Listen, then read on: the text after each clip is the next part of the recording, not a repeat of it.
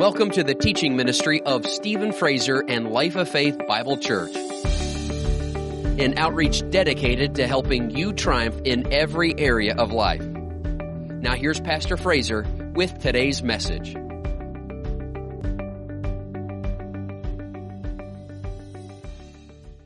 Praise God. We are talking about having faith in the anointing. Tonight we're going to continue a part 2 to having faith in the anointing. And for a text, we're looking at Isaiah chapter 10. Isaiah 10, he tells us something here about the anointing of the Holy Spirit. It says in verse 27, "It shall come to pass in that day that his burden will be taken away from your shoulders, and his yoke from your neck. And the yoke will be destroyed because of the anointing oil." So we see here what the anointing is. It is yoke destroying, burden removing power. It destroys the yoke, and when it says his yoke, he'll take away from your shoulder, his yoke from your neck. Of course, we know it's talking about the devil. It's talking about evil spirits, not just talking about people in the natural, but we understand from the New Testament that the devil, he goes around seeking whomever he may yoke to bondage and oppression. That's what the devil wants to do, but God wants to destroy the yoke of the devil and remove it from our lives, and he does it through the anointing. Jesus was anointed with the Holy Spirit. We looked at that. That's how Jesus did what he did in his earthly ministry. The Bible says in Acts 10:38, it says how God anointed Jesus of Nazareth with the Holy Spirit and with power, who went about doing good and healing all who are oppressed by the devil, for God was with him. Notice, God anointed Jesus of Nazareth with the Holy Spirit and power to do these things.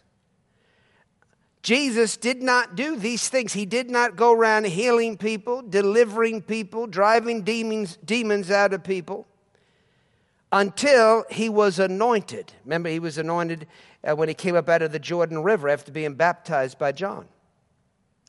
The heavens were open, and the Spirit of God came upon him. That is the anointing. The anointing, again, is the Holy Spirit and power of God coming upon a person.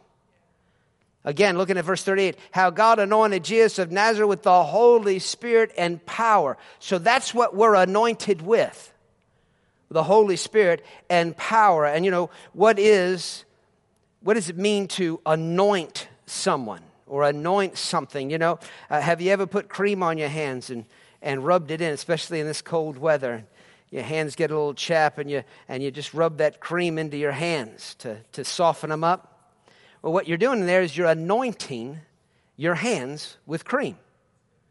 What does it mean? You're pouring it on there, rubbing it in, smearing it all over. That's what you're doing. And that's what it means to anoint. So think about this. When we're talking about the anointing of the Holy Spirit, being anointed with the Holy Spirit and with power. Now replace your cream. Replace your favorite hand cream. And understand, we're talking about the Holy Spirit and power. That's what we're talking about. And that's why Mark 16 says, believers will lay hands on the sick and they will recover, because we have the Holy Spirit, the power of God, rubbed all over, smeared all over us. Not just our hands, but all over us.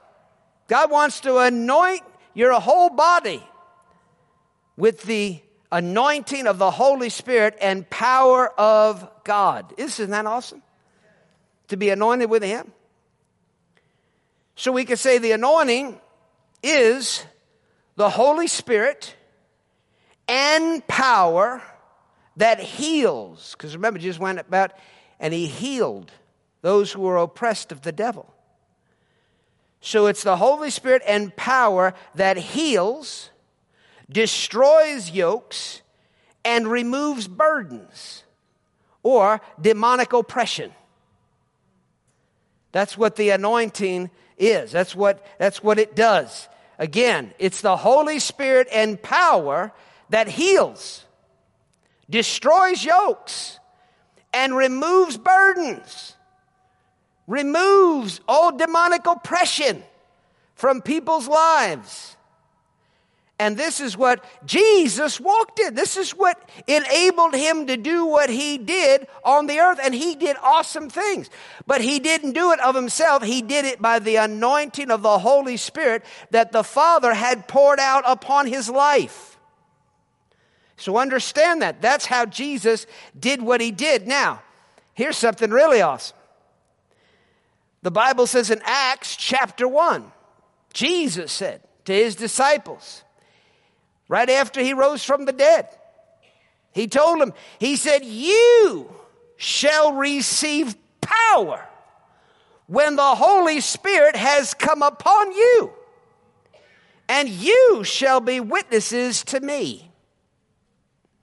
So here Jesus was anointed with the Holy Spirit and power to heal, destroy yokes, remove burdens. Everything he did by the anointing of the Holy Spirit. Then he goes off to heaven, but before he leaves, he says, you shall receive power when the Holy Spirit has come upon you. What's he talking about? He's talking about the anointing of the Holy Spirit. So Jesus was anointed, and now he has anointed his disciples. Do we have any disciples of the Lord in here? Yeah, so you are to be anointed with the same anointing Jesus was anointed with. The Holy Spirit, the power of God, healing power, delivering power, yoke destroying power, burden removing power. Oh, hallelujah. Come on, somebody. This is what God has given us. And we're not seeing enough of this in manifestation in individual believers' lives. And why is that? Because folks really don't believe. They really don't understand and know what they have, what they've been anointed with, what's been made available to them. In 2 Corinthians chapter 1, verse 21, the Apostle Paul says, now he who establishes us with you in Christ and has anointed us is God. Hallelujah. He's talking to the church. That's what he's writing. That's who he's writing to. Church at Corinth. He's anointed us. He's established us. Let's look at it again. With you in Christ and has anointed us. We could say with you in Christ. See, a lot of folks just say, well, that was for Paul the apostle. That was just for the apostles of the Lamb. But no, he's telling you right here, that anointing is for all of us. That anointing is for all of us. And of course, we see that in Acts chapter 2, the Holy Spirit, when he was poured out, he came upon the 120 that were in the upper room, and they weren't all apostles. They weren't all apostles. There were men and women in there. Mary, the mother of Jesus, was there. They weren't all apostles. Yet the Spirit of God came upon them. Tongues of fire appeared on all of them. They were all anointed. And then Peter goes on to say to thousands of people that had gathered, he said, this promise of the Holy Spirit is to you, it's to your children, and all those who are afar off. In other words, future generations. So this anointing is for all who would believe, all who would receive it. So that anointing is available to you and I. Now, it's not just an experience. Some people just leave it at, I received the baptism of the Holy Spirit. And, I spoke in tongues a little bit. And then that's the end of it. That's not supposed to be the end of it. What about healing? What about yoke destroying? What about burden removing? Driving out demonic oppression? Come on, you're anointed to do this. You're anointed to do this. And if you're anointed to do this, how much more, bless God, are you healed? Are you free of all demonic oppression? Yeah, we're anointed. That's why we're Christians. Christians. Christ. What does that mean? Anointed. Anointed. That's what Christ means. Anointed. It's a Greek word. So we're the body of the anointed. We are anointed ones. We are Christians. That's who we are. That's what we are. See, the church earned that reputation. You know, there was people that, I don't know, maybe they were just kind of mocking and scoffing. It's over in the book of Acts where Christians were first referred to as Christians. They were first called Christians. Well, why would you call these people Christians? Why would you say they're Christians? Why would you say they're anointed ones? They're anointed like the anointed one himself. Why would you say that? Unless they were going around healing, destroying yokes, and removing burdens. What a reputation. Come on, somebody. We got to get back to the book of Acts. Yeah, we are.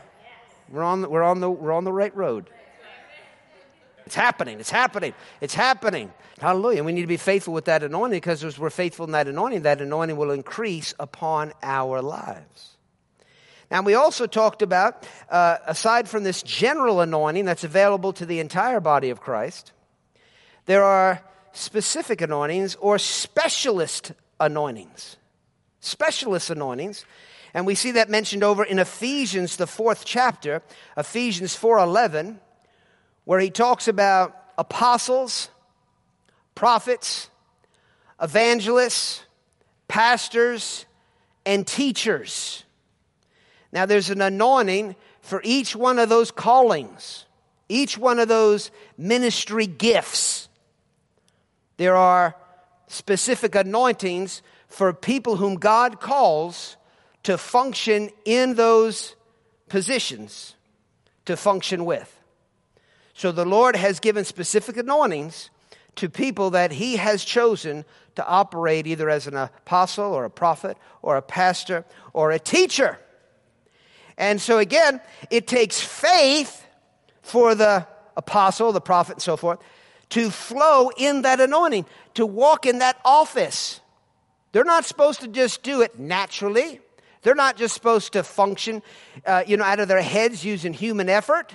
Where they study the Bible and they start churches and they do all kinds of ministry things and outreaches and so forth. There's a lot of folks that can do that without the anointing. You could do a lot of good works. There's a lot of unsaved people that'll spend eternity in hell. There's people in hell right now.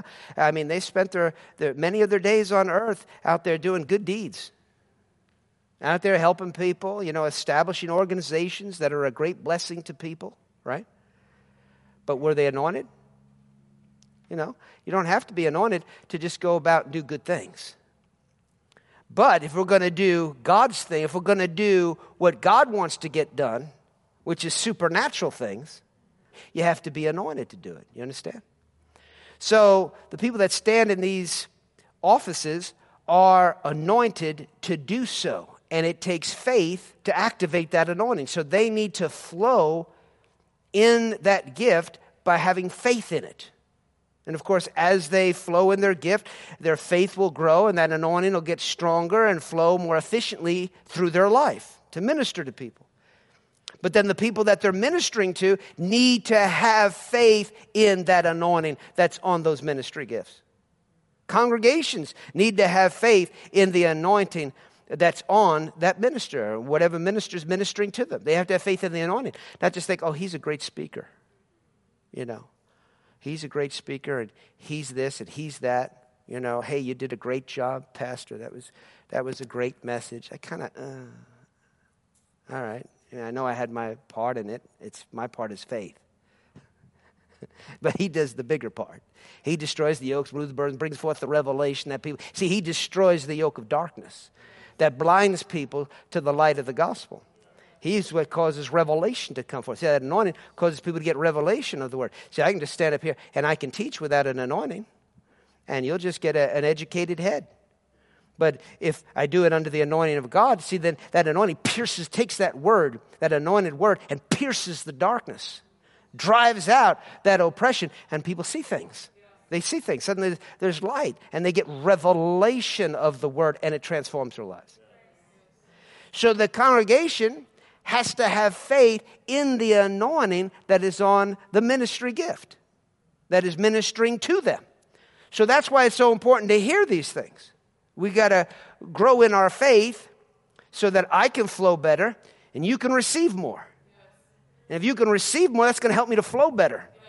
And as I flow better, it's going to help you to receive more. And the more you receive, the more I'm able to flow better. See, and then we can begin to walk in the fullness of this gift, of the anointing that God has made available to us. See, and so we want that now. We want to walk in the fullness. We don't want little drops and just get little a partial blessing. We want to walk in the fullness of the blessing. Hallelujah. And we can have that here. We can be known for that here. If we all come with just faith to pull on that anointing of God, and my eyes are on the anointing of God, man, we could see incredible things happen. Much greater things than we've already seen. And we've seen some great things, but it's time to see even greater things, even greater works. But it's going to take faith to do it. So faith comes by hearing, and hearing the word of God.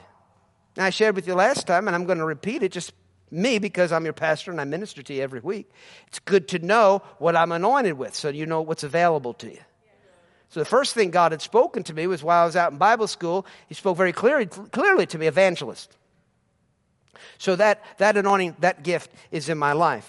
And then, before coming here and right before receiving the call to come here and start this church, the Lord said to me, go apostle a church in Louisville, Kentucky. So you see, that's an apostolic anointing there. He didn't say pastor, he said go apostle a church in Louisville, Kentucky. And then, how many people remember Reverend Ray Gene Wilson? He stood up here, and this has been confirmed in a number of different ways, but he spoke by the Spirit of God. The Spirit of God came so strong on him in one of our services. And among other things that he said, he prophesied, he spoke this out. He said, the voice of the prophet coming out of you, pastor, yes, and prophet too. A voice to say, and I will do. Hallelujah. So there's pastor, yes, and prophet too. So there's that prophet's anointing also that I function in. And like I said, an apostle many times will function in all 5 of the ministry gifts. So he'll be an apostle, of course, but also prophet, evangelist, pastor, teacher. So isn't that cool? I'm so grateful for that. That gives us so much to draw from, so much to receive from, so much God can do in our midst, so much that we all can partake of from the Spirit of God. So those anointings are there. So we need to believe together to see these things come to fullness. Now, of course, get in faith about them coming to fullness, we need to understand each one of these ministry gifts. So let's look, number 1, at the apostle. The apostle. 2 Corinthians chapter 12, verse 12. The apostle Paul said this, truly the signs of an apostle were accomplished among you with all perseverance, in signs and wonders and mighty deeds. So he lets you know what an apostle walks in. He says, signs and wonders and mighty deeds. Signs and wonders and mighty deeds. Now, over in Acts chapter 2, verse 43, it says this, then fear came upon every soul, and many wonders and signs were done through the apostles. So again, the apostles, signs and wonders. Acts chapter 5, verse 12 says, and through the hands of the apostles, many signs and wonders were done among the people. And they were all with one accord in Solomon's porch. So what does an apostle do? He brings forth signs and wonders and mighty deeds. Now, of course, before any one of these 5-fold ministry gifts function in any of these spectacular things, they are first teachers, preachers, They're ministers of the Word of God. So they'll function in some kind of pulpit ministry first, teaching the Word of God, preaching the Word of God, and that's always where they start. But then as that gift grows, these are the things that begin to function and operate through an apostle. Signs and wonders. How many people know the world needs signs and wonders? You know, that's why they love Steven Spielberg, right? Everybody likes special effects. They like all these special effects. It's all fake effects. There's nothing special about it. They're just fake. They're not real. But we've got the real deal available to us. So we have to draw on that gift. We have to draw on that gift and begin to see more of the signs and wonders and mighty deeds that God wants to do in our midst. Acts chapter 11, talking about the prophet. Acts the 11th chapter.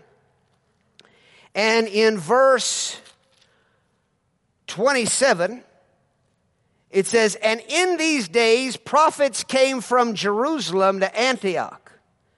Then one of them, named Agabus, stood up and showed by the Spirit that there was going to be a great famine throughout all the world, which also happened in the days of Claudius Caesar. Then the disciples, each according to his ability, determined to send relief to the brethren dwelling in Judea." So notice this prophet, Agabus, he stood up and showed by the Spirit that something was going to happen. He had foreknowledge of things to come. And so he was able to warn the church, and they were able to make preparations for that. And so that's one of the gifts of a prophet, is that he has that foreknowledge, and he can forewarn people of things to come. And it could be major events like this one here, a famine that affects, the whole land, entire regions and things. Or it could just be something in your life individually. God has a word for you as an individual for your life of something that is to come, to warn you of things to come. And we see that in Acts chapter 21. Now, I'm hitting the New Testament because that's where we are right now in the New Testament. Of course, the Old Testament is full of prophets, but in the New Testament, there aren't too many prophets mentioned. We don't have a whole lot of illustrations of prophets in the New Testament. Really, just this Agabus. Talks about prophets, talks about the role of a prophet and things. But here are a couple examples. And again, it's Agabus in Acts 21, verse 10. It says, "And as we stayed many days, a certain prophet named Agabus came down from Judea. When he had come to us, he took Paul's belt, bound his own hands and feet, and said, 'Thus says the Holy Spirit, so shall the Jews at Jerusalem bind the man who owns this belt and deliver him into the hands of the Gentiles.'" Now, Paul already had sensed this in his spirit. He already understood to a degree what was ahead of him, and he was prepared for it. He was ready for some serious persecution. So when Agabus came on the scene and said this to him, it just really confirmed to Paul what was already in his heart. And so under the New Testament, as born-again believers, we all have the Spirit of God living on the inside of us, and we're all to be anointed with the general anointing. And that anointing that is in us gives us discernment. So when a prophet comes along and prophesies, what he's saying should just simply confirm what you already know in your heart, or illuminate something in your heart you weren't seeing. But it shouldn't just be something completely out of left field that you're like, you never thought of that? That is really strange. And then you follow that prophet's word. You follow that prophet's word off into whatever he tells you to do, just taking his word for it. No, that's what they did under the Old Testament, because that's all they had. They weren't born-again believers. The children of Israel weren't born-again believers. And they didn't all have an anointing of the Holy One. And so when the prophet spoke, they had to just take him at his word. But you and I, number one, we have the written word. That's number one. And number two, we have an anointing of the Holy One. We got the Spirit of God living on the inside of us. And so what's being spoken to us by a prophet today should, again, confirm what you already have or illuminate to you something that you didn't realize you had, but now you see it. But you see it. It's on the inside of you. It's not just external. It's not just hearing words outwardly. This is so important to understand because there's people that have walked up to believers and prophesied over them and said things to them. They didn't have that in their heart. That believer didn't have it in their heart, was prophesied over them. And in their whole life, they're trying to see this prophecy come to pass. And it's never going to happen. And some people have really just gotten messed up over it because it just has, it forced them, you know, they were trying to bring something to pass in their life. They kept saying, this is what's going to happen. Or, this is what I'm called to be. And it wasn't the Spirit of God. In Acts chapter 15, verse 32, it says, now Judas and Silas themselves, being prophets, also exhorted and strengthened the brethren with many words. So here, what are they doing? They're exhorting and strengthening the brethren, but it's talking about them being prophets. So they're speaking over the people's lives, probably things pertaining to their life, giving them understanding of God's call on their life, illuminating things to them, confirming things to them, and encouraging them that way. It's a powerful gift. We love that. Now, unfortunately, you know, there are people that run around and treat that prophet's gift like it's a psychic thing, you know. You know, in the world they have psychics, palm readers. People are going to tell you your future and things like that. But that's all demonic. And many times people are looking for something. They're looking for answers through that prophet. No. No, we look to the Word, number one. We go to the Word, number one. And then again, that prophet will illuminate things God's already speaking to you. Show things up to you and confirm things to you. So we're not going to them for direction. We're not looking to them for direction. What should I do? Well, let me look into my crystal glass. And this is what you're supposed to do. And they begin to tell you what you're supposed to do. It's dangerous stuff. It's called witchcraft. And we want to stay away from that. You know, wrong spirits. Again, you know, the devil, he always tries to counterfeit anything God's doing. He's a counterfeiter. So be aware of that.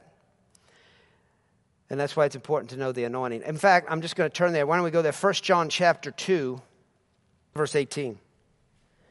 He says, little children, it is the last hour, and as you have heard that the Antichrist is coming, even now many Antichrists have come, by which we know that it is the last hour. Antichrist, Christ. Anti what? Anointed one.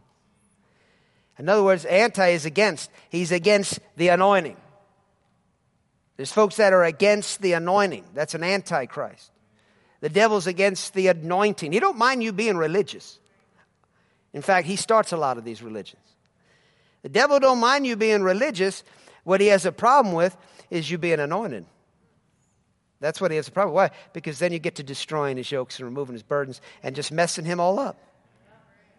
Which I kind of like doing. Don't you? You know, it's fun. It's kind of addictive. You should really get into it. You'd really enjoy it. It's really nice to destroy the yokes and remove the burdens of the devil and cause him to go running. But see, he's against the anointing. And that's what he'll attack through people that have that antichrist spirit about them. They attack the anointing. He says in verse 18, they went out from us, but they were not of us. See, they couldn't handle that anointing. That anointing gets to going. That anointing gets flowing.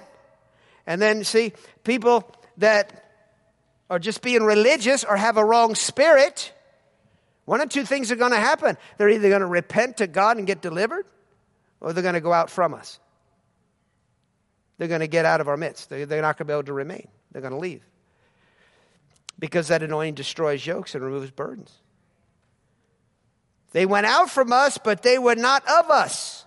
For if they had been of us, they would have continued with us. But they went out that they might be made manifest that none of them were of us. But you have an anointing from the Holy One, and you know all things. Notice that in its context, he's talking about knowing who's among us. Knowing those who are among us. You have an anointing from the Holy One, and you know all things. I have not written to you because you do not know the truth, but because you know it, and that no lie is of the truth. Who is a liar? But he who denies that Jesus is the Christ, or the anointed one. He is the anti-anointing. See, a lot of folks teach that Jesus is the Son of God. They teach that he's born of God, he's the Son of God, he is God. What they don't say is he was a man that needed to be anointed by God to do what he did. So they keep Jesus in a class all by himself, which he is in a class all by himself, and that he is God come in the flesh. But in talking about his earthly ministry, he's not in a class by himself. He's an anointed man. God anointed Jesus of Nazareth, makes a point to bring out Nazareth, showing his humanity, not his divinity. Not his deity. He's a man. God anointed him as a man to do what he did. And that's what God's doing today. He's anointing people to do the things that Jesus did. But you see, religious people don't go there. They don't talk about him being anointed. They don't talk about the anointing. They say Jesus Christ, but they just think that's his last name. Right? People just grow up Jesus Christ. Like that's his last name, Mary and Joseph Christ. No, it means the anointed one. And even the translators had a tough time. It's like you're translating over into English. Why don't you take Christ and bring that over too? Why don't we bring that over into English so that people understand it? Well, we don't want to because we are against the anointed. We don't talk about Jesus as anointed. We just talk about Jesus as God. A lot of that. So he says, verse 22, who is a liar but he who denies that Jesus is the anointed? He is anointing, who denies the Father and the Son. So if you deny Jesus is being anointed, you're denying the Godhead, period. So things aren't right in your life. But again, knowing who's denying, who's rejecting, who's gone out from us, you have an anointing that causes you to know. In other words, you know. And understand what's right and what's wrong. You're able to discern what's correct, what's of God, what's of a wrong spirit. You have an anointing to know the difference.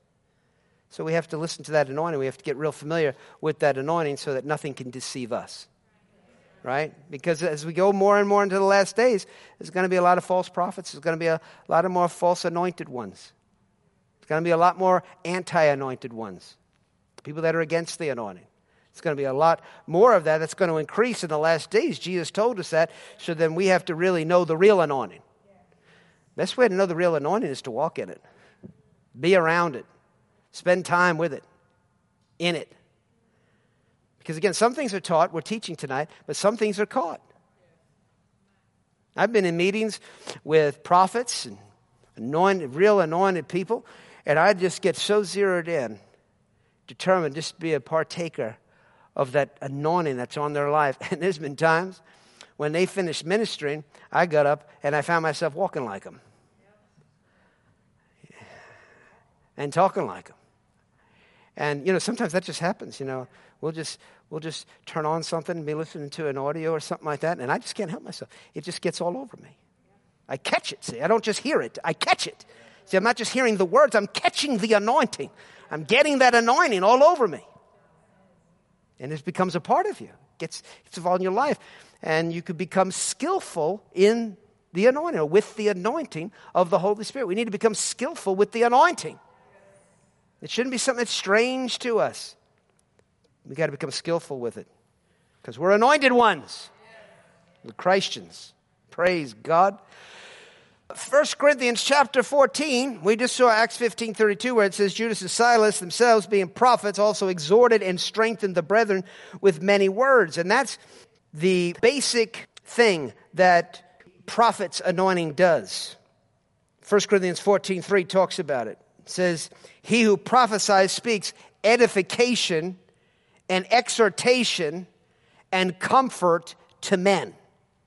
Say that again. He who prophesies speaks edification, exhortation, and comfort to men. So that's just one of the basic things that a prophet does. And then God can add to that prophecy words of knowledge, words of wisdom, and other different manifestations of the Spirit. You all familiar with the 9 manifestations of the Spirit? Well, some of you are. Let's go to 1 Corinthians chapter 12 and see what I'm talking about. 1 Corinthians chapter 12. It says in verse 1, now concerning spiritual gifts, brethren, I do not want you to be ignorant. That's why we're teaching on it tonight.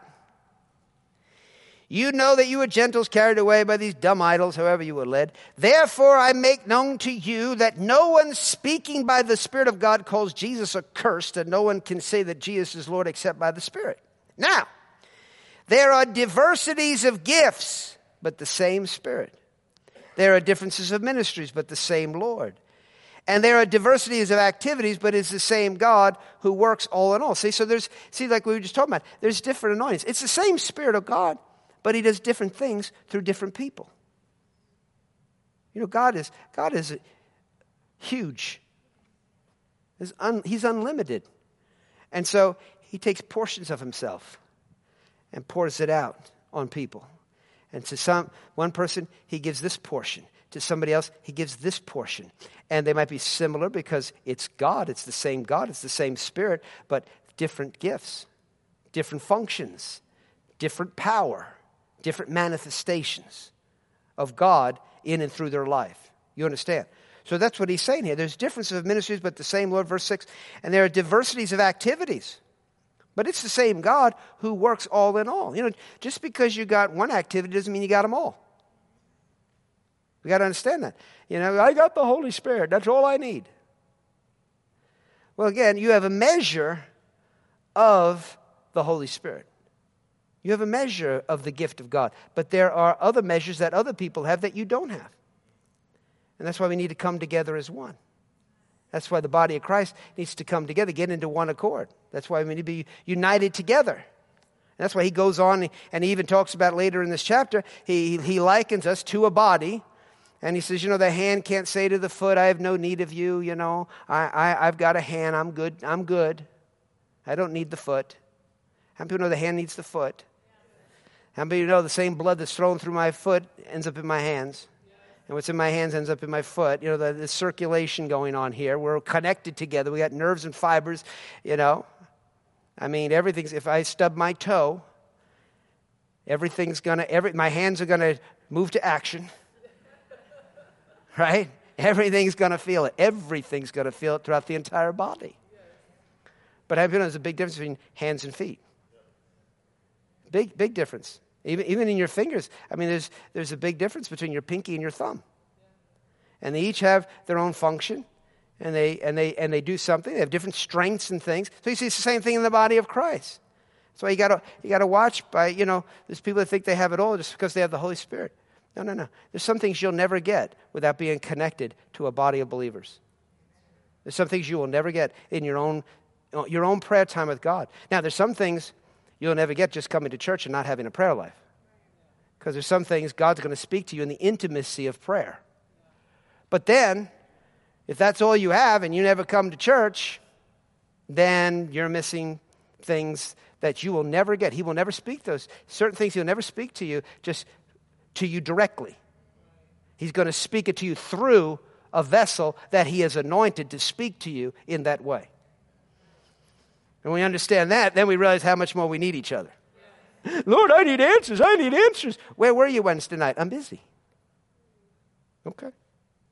But I'm praying, I'm believing God for answers. Maybe that particular answer was here. But you weren't here. So that anointing never even spoke to you. You know, you affect the utterance that's in a service. I mean, if you weren't here tonight, there might be some things that I would never have said tonight. And it's not because I see you here. It's not just a natural thing, but it's the Spirit of God. If you're not here to hear it, He's not going to say it to you. But if He sees you sitting there attentive and wanting to learn, and He knows you have a need, then zoop, He'll speak something out of my mouth. It'll be right to you. He'll talk right to you. How many times, people come to me and go, oh man, when you said this, that's exactly what I was talking about earlier. That's exactly what I was reading in my Bible. That's exactly what God was showing me. That's exactly what I needed. That was exactly. It just seems like you're speaking right to me. Some people think everything I'm saying is right to them. You know what that tells me? They're hanging on every word I'm saying. They're hanging on every word I'm saying, and so God is making it, personal to them, everything. So it's what and if you just come and the lights are on, but nobody's home. You know what I'm saying? You're there, you're here in the flesh, but you're not really here. You're sleeping your time away. Well, God's not going to talk to you. And if everybody starts sleeping, then it gets really tough to talk.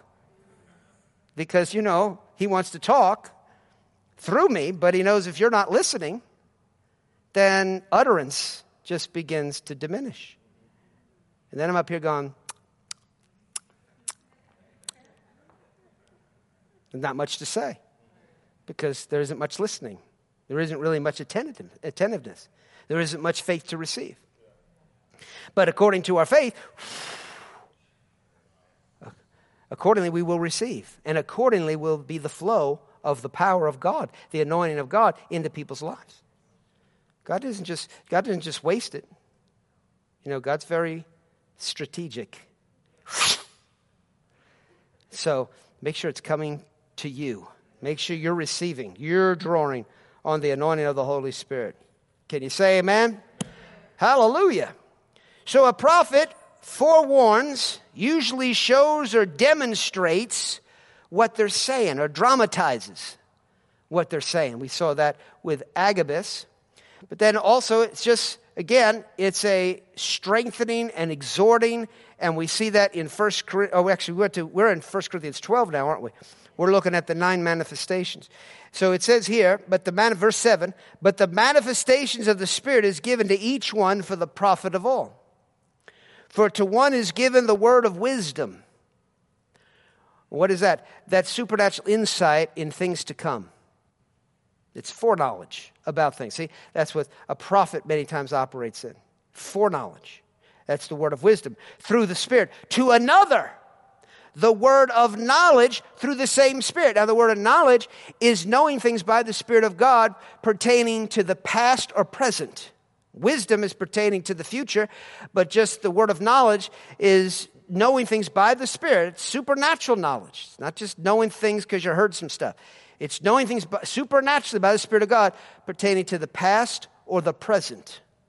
Verse 9, to another faith by the same Spirit. Now this faith is not talking about the faith that comes by hearing the Word of God. This is a special faith. It's a special anointing that comes upon a person to cause them to believe something beyond what they can believe with their own faith. So, we're growing our faith. We're developing our faith. But then there's a special faith that comes on you, enables you to believe something that this isn't a faith that you developed or grew, and this just came on you. And that is just so cool when you see that operate in people's lives. Verse 9, to another faith by the same Spirit, to another gifts of healings. Notice in the plural, gifts of healings by the same Spirit. Again, there are special anointings to deal with specific sicknesses, diseases, physical conditions. And so someone might have a special anointing to deal with cancer. I remember Dr. Dufresne, the Spirit of God had appeared to him, the Lord appeared to him in a vision. And said He was anointing him with a special anointing to kill cancer. That's pretty cool. And so, there's been folks that have had a special anointing for deafness. Someone else, blindness. And so, you see them, they have these meetings. And I remember a couple of evangelists that had a special anointing that healed arthritis. And so, you'd hear bones crackling and popping in those meetings as people's bones and stuff would be healed. Their bodies, their joints and everything would be healed from arthritis. But then blind people would go away still blind. Deaf people would still go away deaf. See? And some people with just some infirmities don't get healed. But yet there's these special anointings that deal with special healings. Powerful. Powerful. And it's given to each one for the profit of all. Verse 10. To another, working of miracles. To another, prophecy. To another, discerning of spirits. To another, different kinds of tongues. To another, the interpretation of tongues. Now, folks have gotten this really confused. See, just like faith, the faith that is talked about here is special faith. This isn't an individual's faith that they develop from hearing the Word of God and acting upon the Word. Well, this tongues here is not talking about a general speaking in tongues that's available to every believer that is filled with the Holy Spirit. This is talking about a ministry gift. See, in its context, it's talking about ministry gifts. This is a ministry gift of speaking in tongues. So and it's with an interpretation of tongues. So this is something that is a ministry gift that, again, the Spirit of God comes upon a person to give them a specific tongue that is to be interpreted. So that anointing comes on a person, they speak out a tongue. This tongue is not just their own tongue. It is a special tongue that they're speaking out, and it's to be interpreted so that the congregation is edified. Not everybody has that. Not everybody has that. And so if people have been confused, because then they go on right after they see that, where it says different kinds of tongues, to another interpretation of tongues, verse 11, but one and the same Spirit works all these things, distributed to each one individually as He wills. For as the body is one and has many members, but all the members being one. Let's jump down here to verse 29. This is where people get it confused. Are all apostles? What's the answer? Are all prophets? Answer, no. Are all teachers? No. Are all workers of miracles? Do all have gifts of healings? Do all speak with tongues? See, the confusion's right there. Some people saying yes, some people saying no. No! See, stay in its context. This is talking about the ministry gift of speaking in tongues. So people say no, no, no, no, and then they get to this and say, see, tongues isn't for everybody. Just like an apostle's not for everybody. Not everybody's an apostle, and not everybody speaks in tongues. Okay. I mean, if you want to be ignorant, fine, but don't be dogmatic about being ignorant. Be open to be corrected. It's context. It's talking about the ministry gift of speaking in tongues. So no, the answer is no. Do all have gifts of healings? No. Do all speak with tongues? Can believers lay hands on the sick? Is there healing in your hands then? Yes, but do all have gifts of healings? No. Yet all believers can lay hands on the sick, expecting them to recover. See what I'm saying? This is where people get confused. Do all speak with tongues? In this context, no. Do all interpret? No. But earnestly desire the best gifts, and yet I show you a more excellent way. And people have different ideas of, well, what is the best gift? What is the best gift? And I think the best gift is the gift that is most needed at the moment. What's best for right now? What's the most needed gift for right now? That is the best gift. Hallelujah. But here's 9 gifts that we need to see functioning in our midst, flowing. Now, any one of these 9 gifts could come upon your life without you being an apostle, a prophet, an evangelist, a pastor, or a teacher. The thing about like a prophet, when it comes to prophecy, that is something he functions in regularly. We can almost say it's normal. It's just what he does. He's a prophet. So he prophesies. But the Bible also tells us in 1 Corinthians 14, we all could prophesy. The spirit of prophecy, the Spirit of God is available to all of us. We can all exhort and encourage one another with this basic gift of prophecy. So there's a basic gift of prophecy, just like there's, we can say, basic healing or general healing, general prophecy. And then there's these special things that can come upon us. And just because you might prophesy, it doesn't say, oh, I'm a prophet. That doesn't mean you're a prophet. See, people get confused about that. They prophesied a few times. Now they're walking around thinking they're the prophet. I had a lady that, she was in our music ministry back when we were in the gun shop at the time, having church. And that's where we started out, in a gun shop, And, she was great. She was doing great. And she was very prophetic. And she'd get prophetic songs. She'd get inspiration. The Spirit of God would give her inspiration. She'd say things and she'd flow. Beautiful songs. And then, I don't know, something happened. A screw somewhere up here fell out. Right up here in the brain area. I don't know what happened. Something came loose. And she just turned into like this different person overnight. I think it's a thing called pride. And one day, we were talking, and I was trying to help, kind of help straighten some crooked places out in her thinking. And she said, this is what she said to me. She said, I'm a prophetess, and you're not submitting to my authority. I said, no, wait. I said, let's just be a good Christian right now. Try not to be my prophetess, okay? I don't need you to be my prophetess right now, okay? Really happened. That kind of thing goes on. Lot of that kind of stuff going on throughout the body of Christ.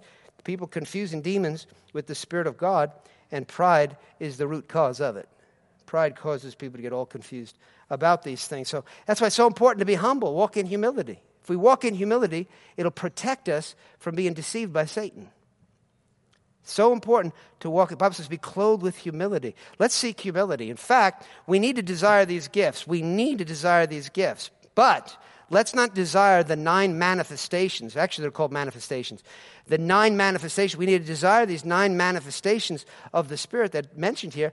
But we also need to be developing at the same time the 9 fruits of the Spirit.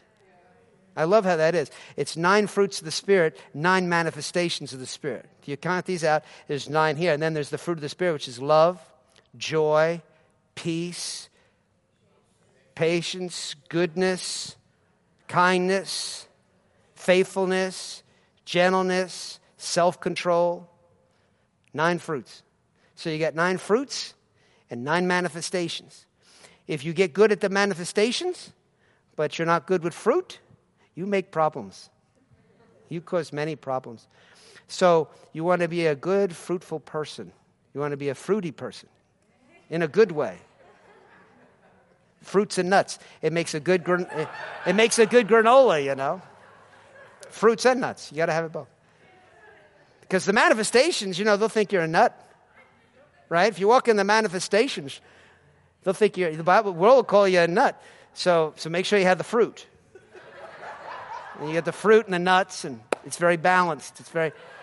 You'll be nutritious. Bring a lot of nutrition to the body of Christ. Can you say amen? Can we get to evangelist? I want to get to the evangelist. All right. Acts chapter 21, verse 8. On the next day, we who were Paul's companions departed and came to Caesarea and entered the house of Philip the evangelist. Now, he didn't start out that way. He started out serving tables. You see, but he was faithful. He's faithful. A lot of people just want to jump right to evangelist, prophet. They want to be the prophet. I'm the prophet. You're submitting to my authority. Or I'm the apostle. I'm the prophet. And it's like, no, you don't start there. You start there being a good teacher, and more people follow you than just a few neighborhood kids. You know what I'm saying? People have little private things going on, and they got a few people there that they minister to, and they go right into prophet. It's kind of like, really, there's an order to this. Apostles is really number 1. It's actually the highest office, and then prophet, evangelist, pastor, teacher. It really is an order to that.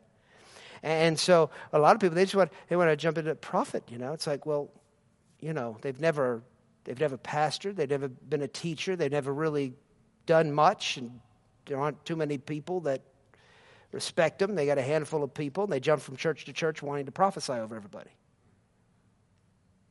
I mean, they're just completely out of order. There's no fruit. They're out of line. And they're very confused. And they're so confused. It's sad, but they're so confused about these things. And many of them, you can't help them. The pride is like so off the walls, off the charts. I mean, they're just so prideful. You can't help them. You want to sit down, you want to teach them, say, let me explain this to you. That's not how it works. Let me see in the Bible. This is where, and everybody's supposed to be submitting to them, or, you're not recognizing my gift. You're controlling. That's a big one. You're controlling. No, you're just out of control. Out of control people, many times they react that way. You're controlling. No, you're just out of control, and you don't want to have any submission to authority in your life because you're the prophetess. You're the prophet. You're the great apostle. It takes time. Faithfulness. Faithfulness. Everybody say faithfulness. Faithfulness. Faithfulness. Praise God. And these things aren't for us anyway. We shouldn't be wanting these things for ourselves. It's not like career day. I'm an apostle. It's like it's career day and everybody's, vying for some high office, some high place, like I'm this great person or something like that. It's about helping people. Helping people. So, when I stand before God, there'll be rewards for being faithful to, and function in the ministry that he called me to. But the primary thing I'm going to get judged for is love. Did you walk in love? Did you walk in love? That's spiritual. If you're an apostle, but you're not walking in love, maybe you started out that way, but then you got warped and prideful, got puffed up, and now it's all about you, and you're prophesying, and everything's about you, and getting a crowd, and all this kind of stuff, and you get away from love, you'll be judged. No matter how impressive the gifts are flowing in your life, you'll be judged for that. So, number one is love. That's what we're after. I want to walk in love, don't you? Oh, man. All right. So Philip the evangelist, who was one of the 7, and stayed, he was one of the ones that served tables. Verse 9, now this man had 4 virgin daughters who prophesied. That's interesting. So they prophesied, but they weren't necessarily prophets. It didn't say they were prophets, but they prophesied, see. Now, Acts chapter 8, verse 5. Let's look a little bit more at Philip to understand that he's an evangelist. What does that mean? Verse 5. Then Philip went down to the city of Samaria and preached Christ to them. And the multitudes with one accord heeded the things spoken by Philip, hearing and seeing the miracles which he did. For unclean spirits, crying with a loud voice, came out of many who were possessed. And many who were paralyzed and lame were healed. And there was great joy in that city. Hallelujah. Praise God. So an evangelist preaches. He doesn't just teach. He preaches the gospel. He preaches about Christ. Does miracles. Deliverance. Healing. The paralyzed and the lame. Many unclean spirits crying with a loud voice. Hallelujah. Praise God. We need to get the demons crying. Now remember, you say, well, again, it's not just up to the minister. The body of Christ needs to grow in their faith concerning these gifts. Because remember, Jesus in his own hometown, he was a powerful prophet, evangelist, pastor, teacher. He could there do no mighty works. He couldn't do mighty signs, wonders, and deeds and all those things in his own hometown. Why? Because they didn't believe. It limited what he was able to do. So we don't want to limit the grace of God. We don't want to limit the anointing of God. Do we? Man, we want to see this. Praise God. We want to see a lot of this. And so he preaches. He does miracles. Delivers people from demons. Heals. Even paralyzed and lame people getting healed. And brings great joy. Hallelujah. Great joy. That supernatural joy of the Holy. The Bible talks about the oil of joy for mourning and the garment of praise for the Spirit. There's an anointing oil of joy. There's a joy anointing. And of course, a lot of folks know Rodney Howard Brown, that anointing is coming. Now you see a lot of religious people don't understand that. This is crazy. This is kooky. These people laughing. It's the anointing of joy. It's right here in the Bible. And it's part of what an evangelist has upon his life. Can you say amen? It's a little bit more than that. You understand? Hallelujah. And then the pastor. Jeremiah chapter 3. In verse 15 it says, and I will give you shepherds according to my heart who will feed you with knowledge and understanding. Now, pastor is mentioned in the Word of God, but shepherd is mentioned more. And a pastor, we understand, is a shepherd who what? Who will feed you with knowledge and understanding. Give you the understanding of the Word of God. Jeremiah 10, verse 21, it says, for the shepherds have become dull-hearted and have not sought the Lord. Therefore they shall not prosper, and all their flocks shall be scattered. So you see, just because you're called to be a pastor, just because you've been anointed to be a pastor, if you don't seek the Lord and keep yourself sharp spiritually, what's going to happen? That anointing is not going to flow. You're going to be dull-hearted, insensitive, and the flock's going to be scattered. Jeremiah 23, verse 4 says, and I will set up shepherds over them, who will feed them, and they shall fear no more. Hallelujah. Nor be dismayed, nor shall they be lacking. Why won't they be lacking? Because they have a shepherd over them. Why won't they be fearful? Because they have a shepherd over them. Hallelujah. Why won't they be dismayed? Because they have a shepherd over them. In Matthew chapter 9, Jesus saw the multitudes coming. And it says in chapter 9, verse 36, but when he saw the multitudes, he was moved with compassion for them because they were weary and scattered. There's that scattered again. Scattered like sheep having no shepherd. So a pastor is a shepherd who feeds the people with knowledge and understanding, drives away fear, confusion, lack, and weariness, and is a unifier of God's people, keeping them from being scattered. Hallelujah. Thank God for it. Man, you want to get under that as much as you can. You don't want to just partake of that a little bit. You want to get all of that anointing, praise God. And it's the anointing that does it. Again, it feeds you with knowledge and understanding, drives away fear, confusion, drives away lack and weariness, and unifies God's people, keeping them from being scattered, being isolated, we could say. Everybody's scattered and everybody's isolated. The enemy wants to isolate you. It's easy to pick you off and take you down if he can isolate you by scattering you from the congregation. But praise God, we're not those who get scattered. So you might be confused. You might be dealing with some weariness, but press in. Press in and get under that anointing of the Holy Spirit. There's more we can say concerning helps ministry and other things, but Lord willing, we'll hit that next time. Can you say amen? Praise God. Why don't we stand on our feet and thank the Lord for His word tonight and the anointing that's teaching us. Praise God. That concludes this message. For more information about Life of Faith Bible Church or Stephen Fraser Ministries, go to our website at lofbc.org. While you're there, be sure to check out the many other teaching series and books by Stephen Fraser. That website again is lofbc.org, and you can always call 888-542-2555. We trust today's message has encouraged your faith and strengthened your spirit to live the victorious life. And until next time, remember, we always triumph and we always win.